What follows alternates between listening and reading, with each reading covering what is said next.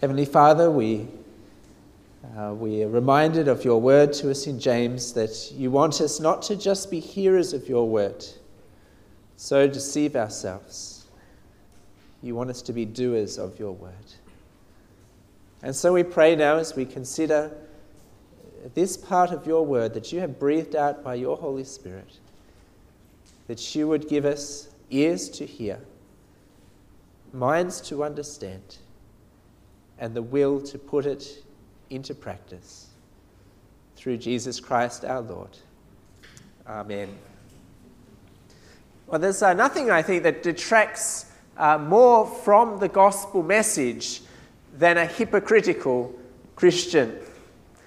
Someone who claims to know God and love God and glorify God, and yet their life looks anything like it. Their lives are marked by sin. Perhaps they're not much different to the world around them at all. Now, of course, it's true that Christians still sin, and no Christian will be perfect until they reach heaven. But it is also true that the gospel should change us. And the non-Christian instinctively expects that this will be the case. That's why it's such an issue when a Christian falls into serious sin. It brings the whole life-changing message of the gospel they claim to believe into disrepute. But sadly, we hear all too many stories of this happening, whether it's the pastor who's had an affair, or the bishop who supports same-sex marriage, or the married couple who walks into church with a smile on their face and then goes home to have a bitter argument, the Christian worker who turns a blind eye to corruption, or the student who is really, involved in all kinds of things in their personal life, which is very different to the Christian faith. Or perhaps you've been personally affected by Christians like that. Maybe you've left a church because of hypocrisy. All the people are there singing the songs with the smiles on their faces, but it all seems fake. Maybe you even doubt the truth of Christianity. Well, it ought not to be so. And Paul warned at the end of Titus 1 last week in verse 16 of those who profess to know God but deny him by their works. So let me ask as we begin this evening, how has the gospel changed your life? What is the relationship between your belief and your behavior? Between your lips and your life, your convictions and your character? Because the gospel of grace ought to bring transformation. Faith should produce fruit. Grace should produce godliness. And that really is the main point of Paul's letter here to Titus. We saw last week that Titus had been sent by the Apostle Paul to Crete, which is a little island in the middle of the Mediterranean Sea. And he was there to put the church in order. Paul was passionately concerned that the gospel would go out from there. And he knew that if that was going to happen in that godless place, then what was required was truth, backed up by a godly life. And so he began the letter in chapter 1, verse 1, speaking of the faith of God's elect and their knowledge of the truth, which accords with godliness. He wanted truth and godliness together. And Titus was to begin this endeavour by appointing godly leadership to the church.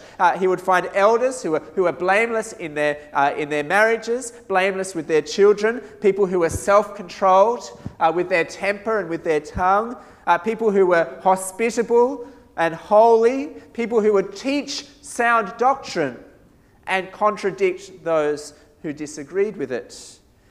Because in Crete there were many false teachers we read of last week, advocating religion but teaching a false gospel, doing it all for selfish gain, and their false gospel was resulting in all manner of unrighteousness and ungodliness. So it was possible that you could perhaps not even tell the difference between the Christians in Crete and the rest of society. Verse 16, they professed to know God, but they denied him by their works. Detestable, disobedient, unfit for any good work. And so Paul turns again to Titus in chapter 2, verse 1, as he maps out for Titus then the shape of the godly life. It says verse 1 there, "But as for you, teach what accords with sound doctrine." Paul wants to make sure that there's no gap between theology and practice for Titus. His conviction, his character, his belief and his behavior, it all has to come together as one package. He was to teach sound doctrine, or literally healthy doctrine, that would lead to a healthy, godly Christian life. And it's always the case when we study the Bible, we have to make sure that those two things are together.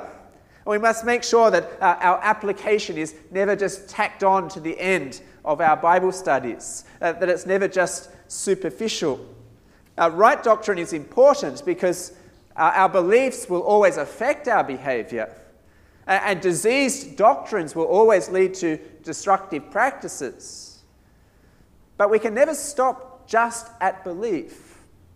There must be change in our lives.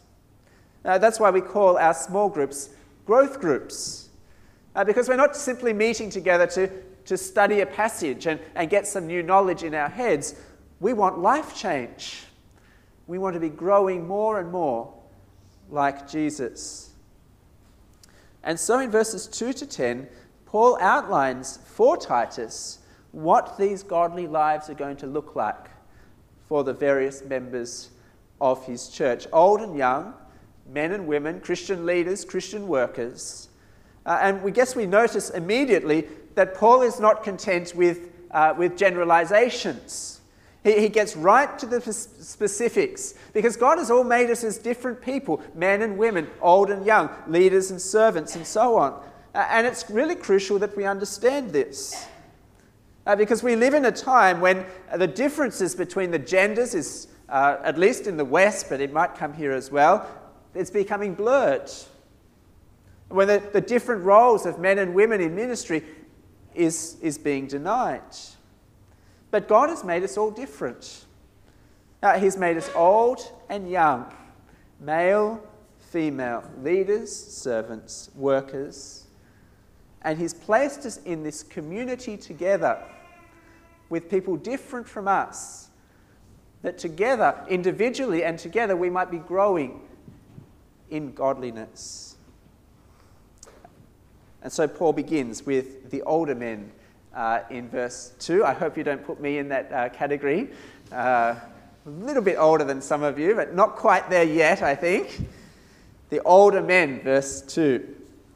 Older men are to be sober-minded, dignified, self-controlled, sound in faith, in love, and steadfastness. Basically, older men are meant to be dignified and mature. They are to act spiritually in such a way that befits their age physically. They're to be sober-minded. That normally means that they don't get drunk, but it can be generalized, that they're restrained, they're self-controlled, they're level-headed. And so whether they eat or they drink or they go shopping or they engage in recreation, they're in control. They're to be dignified. They don't play the fool. They've grown up. They're serious about life. They're serious about God. They're the kind of person that is respected and revered. They're the kind of person that you would go to for advice. A role model, if you like. They're self-controlled. Literally, they're of a sound mind. They think about what they will do, and they do it. They're responsible. They're sound in faith and love and steadfastness. They're living a healthy Christian life, full of faith, full of love. They don't give up when the Christian life is hard. They press on. And so old age is not the time for us to fall backwards in godliness. Now, it's the time to keep pressing on. You see, we don't ever retire from the Christian life. And there might come a time when we need to pass on the leadership to those who are younger. But we don't retire so that we can spend our time on luxury and travel and spending on ourselves. Older men are meant to be the pillars of the church. They are meant to be living examples of what the Christian life looks like. Respected, dignified, mature. And so if you are an older man, then this is what you should aspire to be. And if you are a younger man, well, this is your goal. Look for people like this and follow their example. Well, Paul doesn't expect any less of the older women in verse 3. Older women are likewise to be reverent in behaviour, not slanderers or slaves to much wine. They are to teach what is good. Older women are to be reverent. That's a word that is taken from temple worship. They're to act basically as if they're in the very presence of God all the time. Reverent, holy. There's two struggles in particular that they're to avoid. They're not to be slanderers. They're not to use their tongue to harm others. No nasty gossip. No backbiting. They're not to be slaves of much wine. And perhaps as a truth here, as we get older, maybe there's the temptation to just let things slip a bit. Let those nasty words come out and not hide them so much. Let the drinking begin a bit more. They are to teach what is good. Now, many families have family heirlooms or little traditions that they pass down from generation to generation. My family has some interesting ones. My father has a sword. It's a colonial sword, right, that the British police used to use in Australia during the gold rush. Hopefully it wasn't used to kill anyone or anything like that. I don't know. And he also has a Bible that was his grandfather's Bible that has been passed down and down. And so it is within the family of God. The truth of the gospel and the godly life that goes with it is to be passed on from one generation to the next. The older man is to be the pillar, the model, the example. The older woman is to teach the younger women. Now, we need to think hard how we're going to do this in SMAC 2, because most of us are pretty young. And so it's great that we have some that are a little older amongst us. How can the older men here be being pillars in this congregation? How can the older women be those using their age and maturity to mentor and train the younger women? If you are an older person, who is it that you are discipling? If you're a younger person, who is discipling you? Well, in verse 4, we see what the younger women are meant to be taught. The older women teach what is good, verse 4, and so train the young women to love their husbands and children, to be self-controlled, pure, working at home, kind, and submissive to their own husbands, that the word of God may not be reviled. Now, I wonder what you make of that little description of what a young woman should be. Maybe a little uncomfortable for some of us. Perhaps when we read those words, working at home, we have in our minds maybe a picture from the 1950s or something with the wife waiting at the door for the husband to come home. They're mopping the floor, dinner's ready to serve on the table, something like that. Now, Paul is not against women working. We need to remember in Paul's day that the home was the centre of economic activity. Most people either had a farm or some kind of family trade. And so for the woman to be working at home meant she was working. She had a job. What Paul is opposed to here is not women having jobs, but the woman who neglects her family responsibilities. women are to love their husbands and their children. So here we need to go back, I think, to Genesis 1 and 2 and God's good design.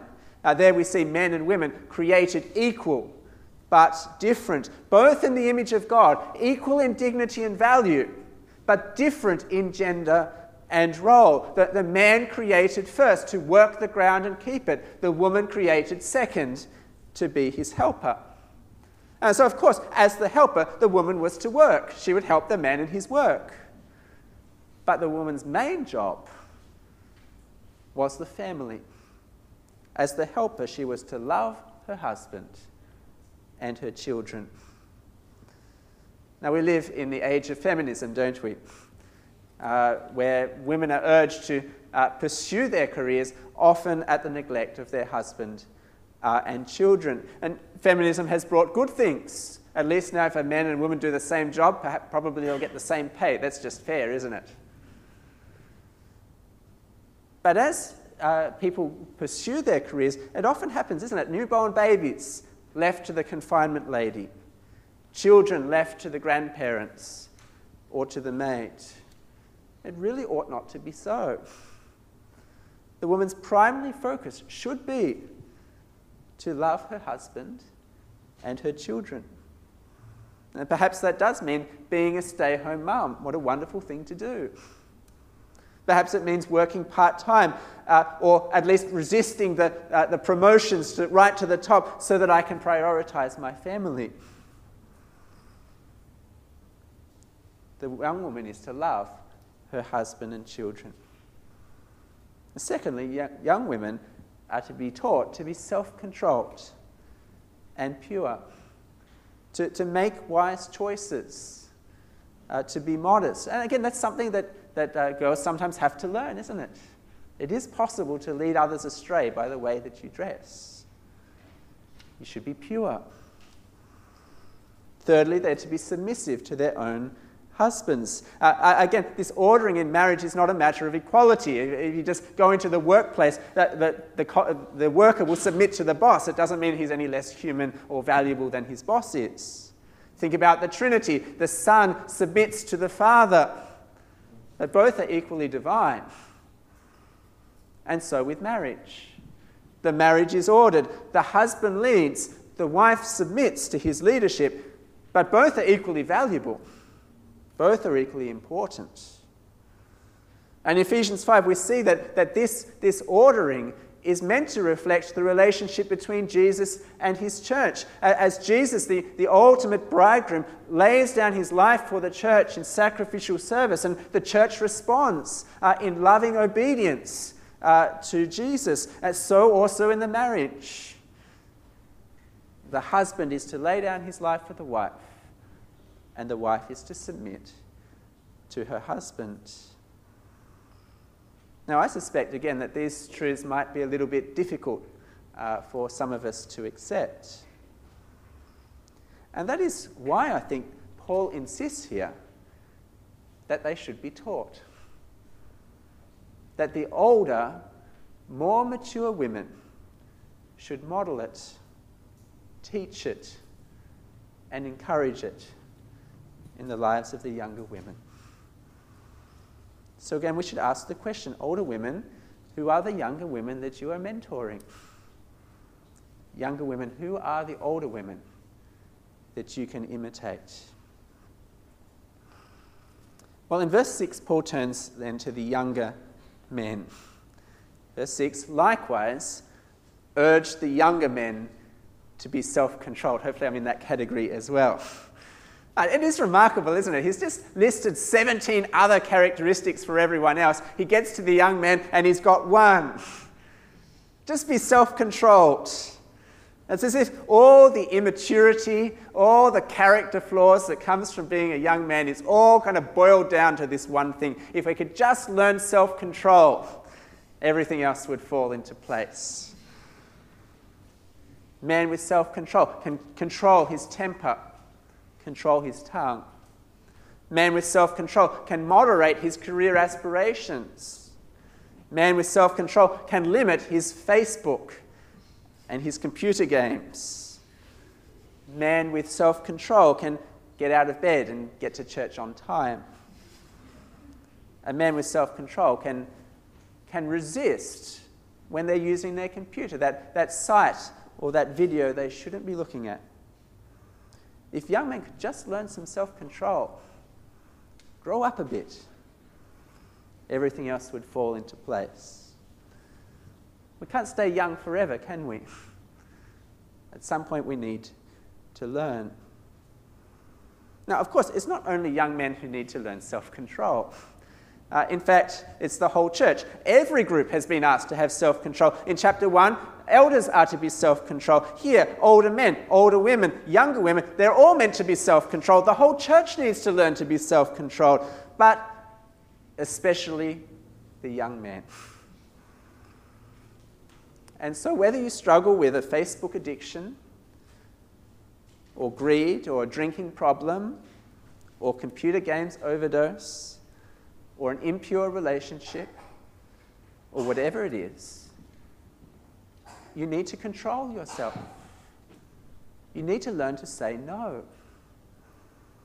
And whether it's prayer, or Bible reading, or church attendance, or loving service, you need to control yourself. Learn to say yes. Self-control must be taught, and it must be learnt. And if that's to happen, the whole church must be involved. The older men must be there, modelling what self-control looks like. Well, next Paul turns to Titus himself, and we see what a Christian leader should be like.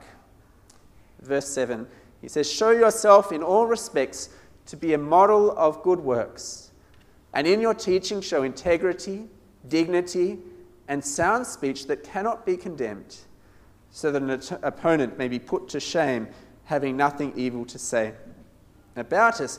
Paul expects Titus and all other Christian leaders to be models for the church. The leader is not simply to instruct the congregation on what a godly life looks like. They are to live it. They are to lead by example. And if we take the characteristics from chapter 1, we see what this looks like. He's to be an example in his hospitality, welcoming in strangers to his house. He's to be an example in his family life, with his marriage and his children. He's to be an example in humility, an example in how he controls his temper, an example in his generosity and contentment. But the leader is not only to give the example, he is also to teach. And that teaching has 3 characteristics. It has integrity. It is backed up by their life. It has dignity, a due seriousness in the preaching, and sound speech. He must teach healthy truth carefully. And so, whether you are a growth group leader or an intern or aspiring church leader, here are the characteristics to have: godliness and faithful teaching. Well, finally, he turns to the slaves in verse 9. Slaves are to be submissive to their own masters in everything. They are to be well-pleasing, not argumentative, not pilfering, but showing all good faith, so that in everything they may adorn the doctrine of God, our Saviour. Now, we might find it a little bit strange in this household code to see these slaves turn up here in verse 9 and 10.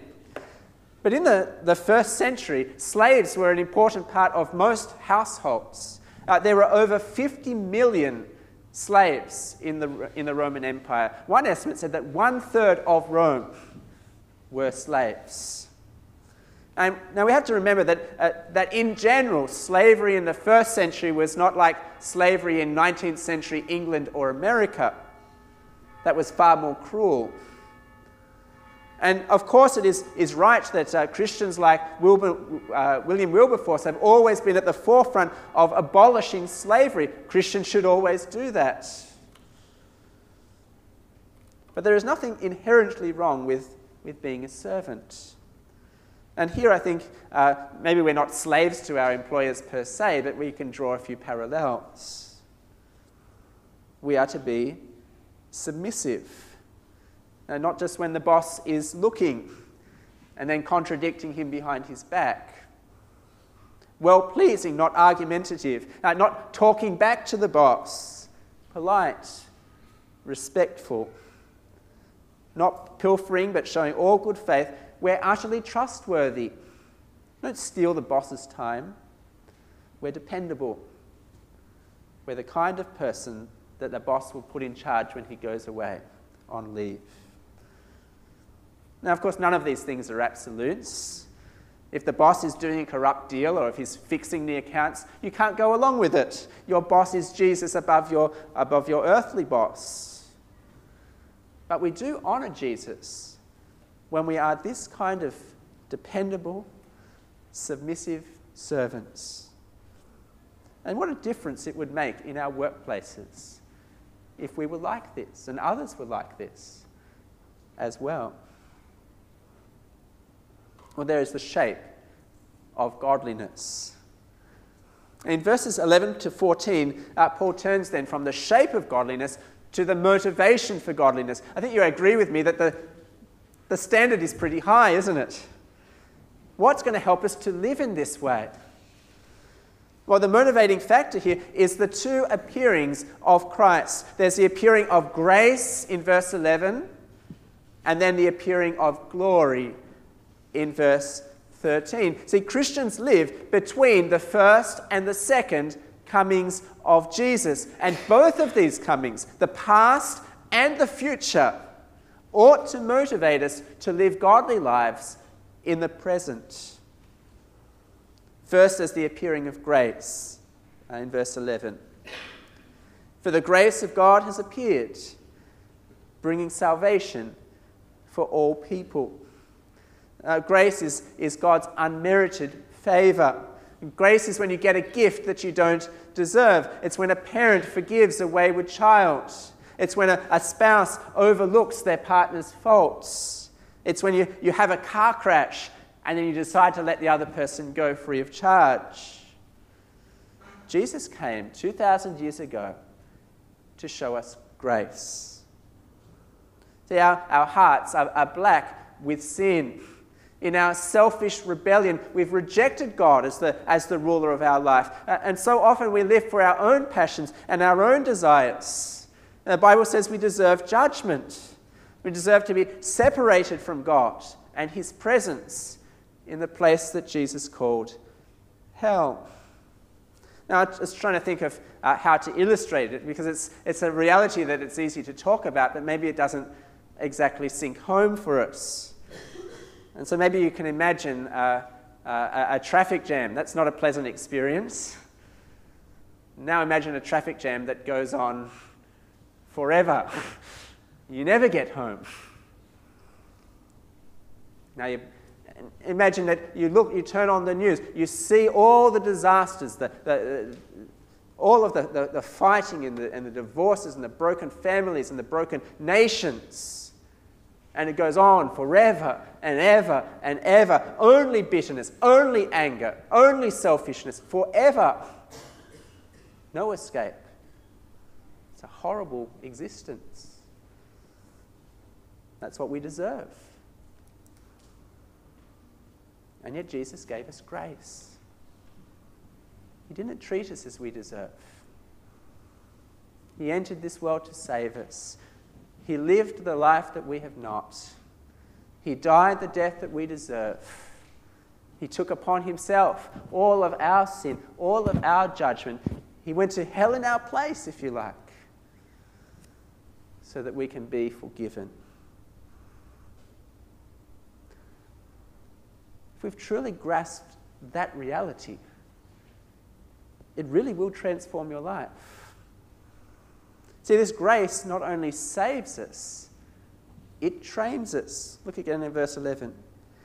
For the grace of God has appeared, bringing salvation for all people, training us to renounce ungodliness and worldly passions, and to live self-controlled, upright, and godly lives in the present age. Now here is something we must grasp. The gospel is meant to bring real change in our lives. As a church, we're always on about the gospel, and rightly so, we should be. But head knowledge of the gospel is not good enough by itself. If we've truly understood the gospel of grace, our lives will be different. There will be real change. But notice it's the grace of God that will bring this change. It's not simply religion. It's not simply a set of rules that you must follow, the top 10 tips to a healthy marriage, as if that's going to change everything. I think Malaysians, we understand this. Malaysia has lots of rules, doesn't it? Remember all the driving rules we're meant to follow? Remember the one about the yellow line? What's that one about? Oh, that's where you're not meant to park. And you can have all the rules in the world. It doesn't mean that you're going to follow them. Because rules doesn't change the heart. If there's going to be real change, it must happen within. It's not like these false teachers in Crete. Avoid this food. Observe this holiday. Follow these steps. You'll be okay with God. It doesn't work. So Paul writes in Colossians chapter 2 on the screen. If you've died with Christ to the elemental spirits of the world, why, as if you were still alive in the world, do you submit to regulations? Do not handle, do not taste, do not touch, according to human precepts and teachings. They have an appearance of wisdom in promoting self-made religion and asceticism and severity to the body, but they are of no value in stopping the indulgence of the flesh. You can have all the rules in the world, it will not change your heart. What we need is a heart transplant. We need the grace of God by the Spirit of God, changing our hearts from within so that we truly love God and wish to obey Him, so that we say no to ungodliness and yes to self-controlled, upright and godly lives. And so as you reflect on the death of Jesus in your place, where He bore your sins, what sins do you need to say no to? Impure thoughts? Gossip? Greed? Pornography? Inappropriate relationship? Legal downloads? Where do you need to grow? Love? Patience? Humility? Self-control? Submission? Look again at the cross. The grace of God. That's what will motivate change. Real change. But it's not only focusing on the past and Jesus' death on the cross. It's looking forward to the future, to the coming of Jesus in glory. We look at verse 13. We are waiting for our blessed hope, the appearing of the glory of our great God and Saviour, Jesus Christ, who gave Himself for us to redeem us from all lawlessness and to purify for Himself a people for His own possession, who are zealous for good works. See, Jesus came 2,000 years ago with a purpose. He died on the cross to take the punishment for our sins so He might one day bring us to a perfect world where sin and sickness and death and disease and all that messes up our world will one day be no more. Jesus is our great God and Saviour. It's an unambiguous description of His divinity. He is God. One day every knee will bow before Him. Every tongue will confess that He is Lord. He will return in glory, bringing a perfect new world. And that is our hope as Christians, that we look forward to.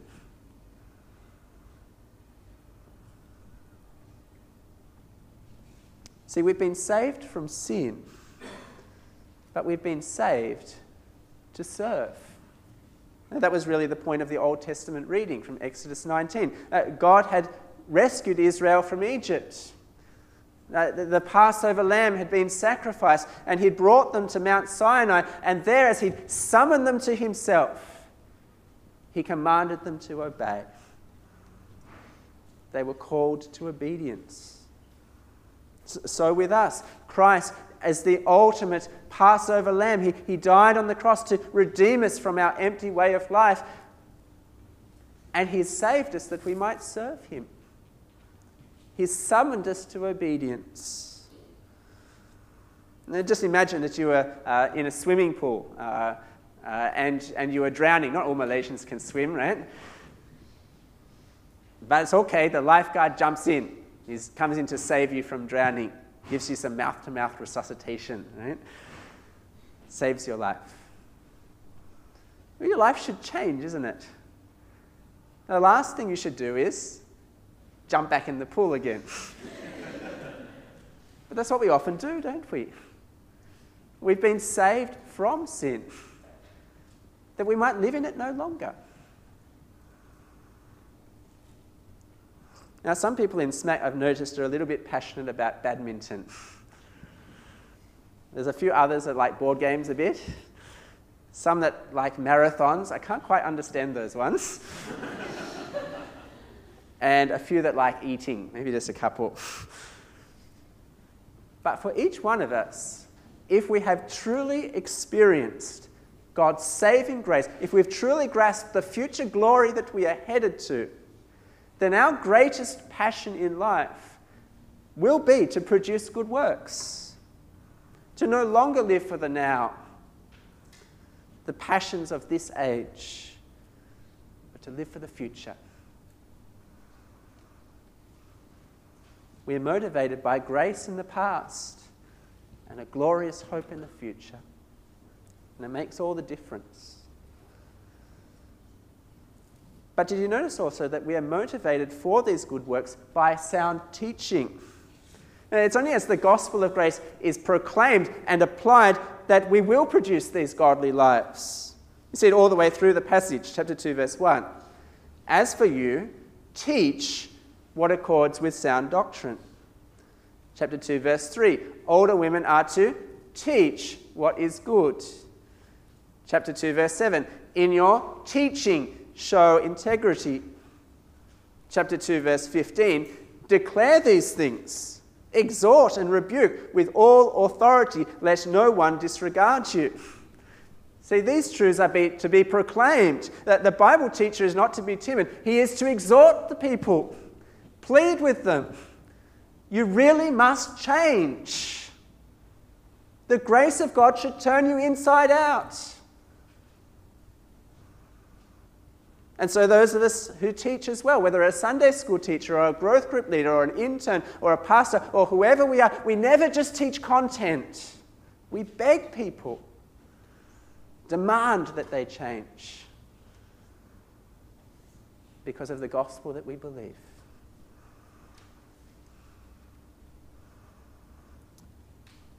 And finally, point 3, we see the point of it all. The goal of godliness. As we live godly lives, motivated by the grace of God, we will adorn the gospel. Again, we see it over and over in this passage, chapter 2, verse 5. Younger women are to submit to their husbands, that the word of God may not be reviled. Chapter 2, verse 8. Titus is to teach with integrity, so that an opponent may be put to shame, having nothing evil to say. Chapter 2, verse 10, the slave is to act in obedient submission, that in everything they may adorn the doctrine of God, our Saviour. The goal of godliness is that we adorn the gospel. The word adorn is where we get the word cosmetics. And so our lives are to be, if you like, are to be like the powder on the face or the lipstick on the lips of the gospel. A godly life is to make the gospel beautiful, attractive. Our lives are to be walking advertisements for Jesus. And so as people look at our lives, our decisions, our words, our priorities, and so on, it makes the gospel message look, well, wonderfully beautiful. Now, I'm not fully endorsing here what we call friendship evangelism, where we kind of live a godly life by itself, but we never say anything. Our life will only adorn the gospel if we speak the gospel. While our mouth remains closed, then our good life is not a testimony to anything but our own goodness. Certainly not the gospel. But as we do live the Christian life, it is very attractive, isn't it? Just imagine the older men, dignified, mature. The older woman, reverent, gentle. The younger woman loves her husband and her children to bits. The young men, self-controlled, worker, respectful, trustworthy. You walk into a community like that, it will be a beautiful sight indeed. A powerful force for the advance of the gospel. Now, just last week, I was at this conference in Australia. It was a great encouragement. 1,800 university students from around Australia and 20 other nations gathered together to be equipped to teach the Bible to others. Well, there was this one student there who shared his testimony. He'd turned up to his campus during the orientation week, and the Christians had a little stall set up. He said that they looked dorky, right? But they were handing out flyers, inviting him to a free pizza night. And as all students who are offered a free pizza know, he had to go along. And so he turned up. And when he did, he was a little bit surprised. He realized they weren't that dorky after all. But they did really love each other. They were different. And he started reading the Bible. Someone paid for him to go along to a conference. He became a Christian. How wonderful. And that's how it ought to be, isn't it? As the non-Christian comes into our community and our lives adorn the message that we preach. And so as you consider your life, are you a hypocrite or a herald? Do you shame the gospel or do you adorn the gospel? What about us as a community? Old and young, male and female, Christian leaders, Christian workers, Christian students. Does our life together as a community show that we believe the gospel? What difference does it make? I know many times it does make a huge difference. It's tremendously encouraging. But I also know there's many times that we fall short. When it's just in our heads, it's not in our hearts. It's not enough for us to keep talking about being gospel-centered. Our lives must be transformed, self-controlled, upright, and godly.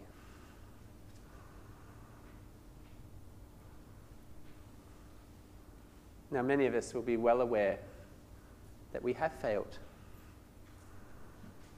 Maybe we have lived as hypocrites. Maybe we have said or done things that are gravely inconsistent with the gospel that we believe. Or what about us? Look again at the gospel of grace. Look again at verse 11. The grace of God has appeared, bringing salvation to all people. Isn't that marvelous? No matter what we have done, God's grace is sufficient to forgive every sin. No matter what we have done, I can be saved. I can be one of God's holy people. No matter what I have done, God's grace is powerful enough to change my heart and make me godly. And so let us again look at the gospel of grace. Look at the cross where our Saviour bore our punishment in our place. Let us remember again his glorious return, the wonderful hope we look forward to. And whether we're old or young or male or female, the Christian leader, the Christian worker, the Christian student, let us press on, adorning the gospel with lives full of godliness. Hypocrisy shames the gospel, but grace-driven godliness makes the gospel message very attractive indeed. Let's pray.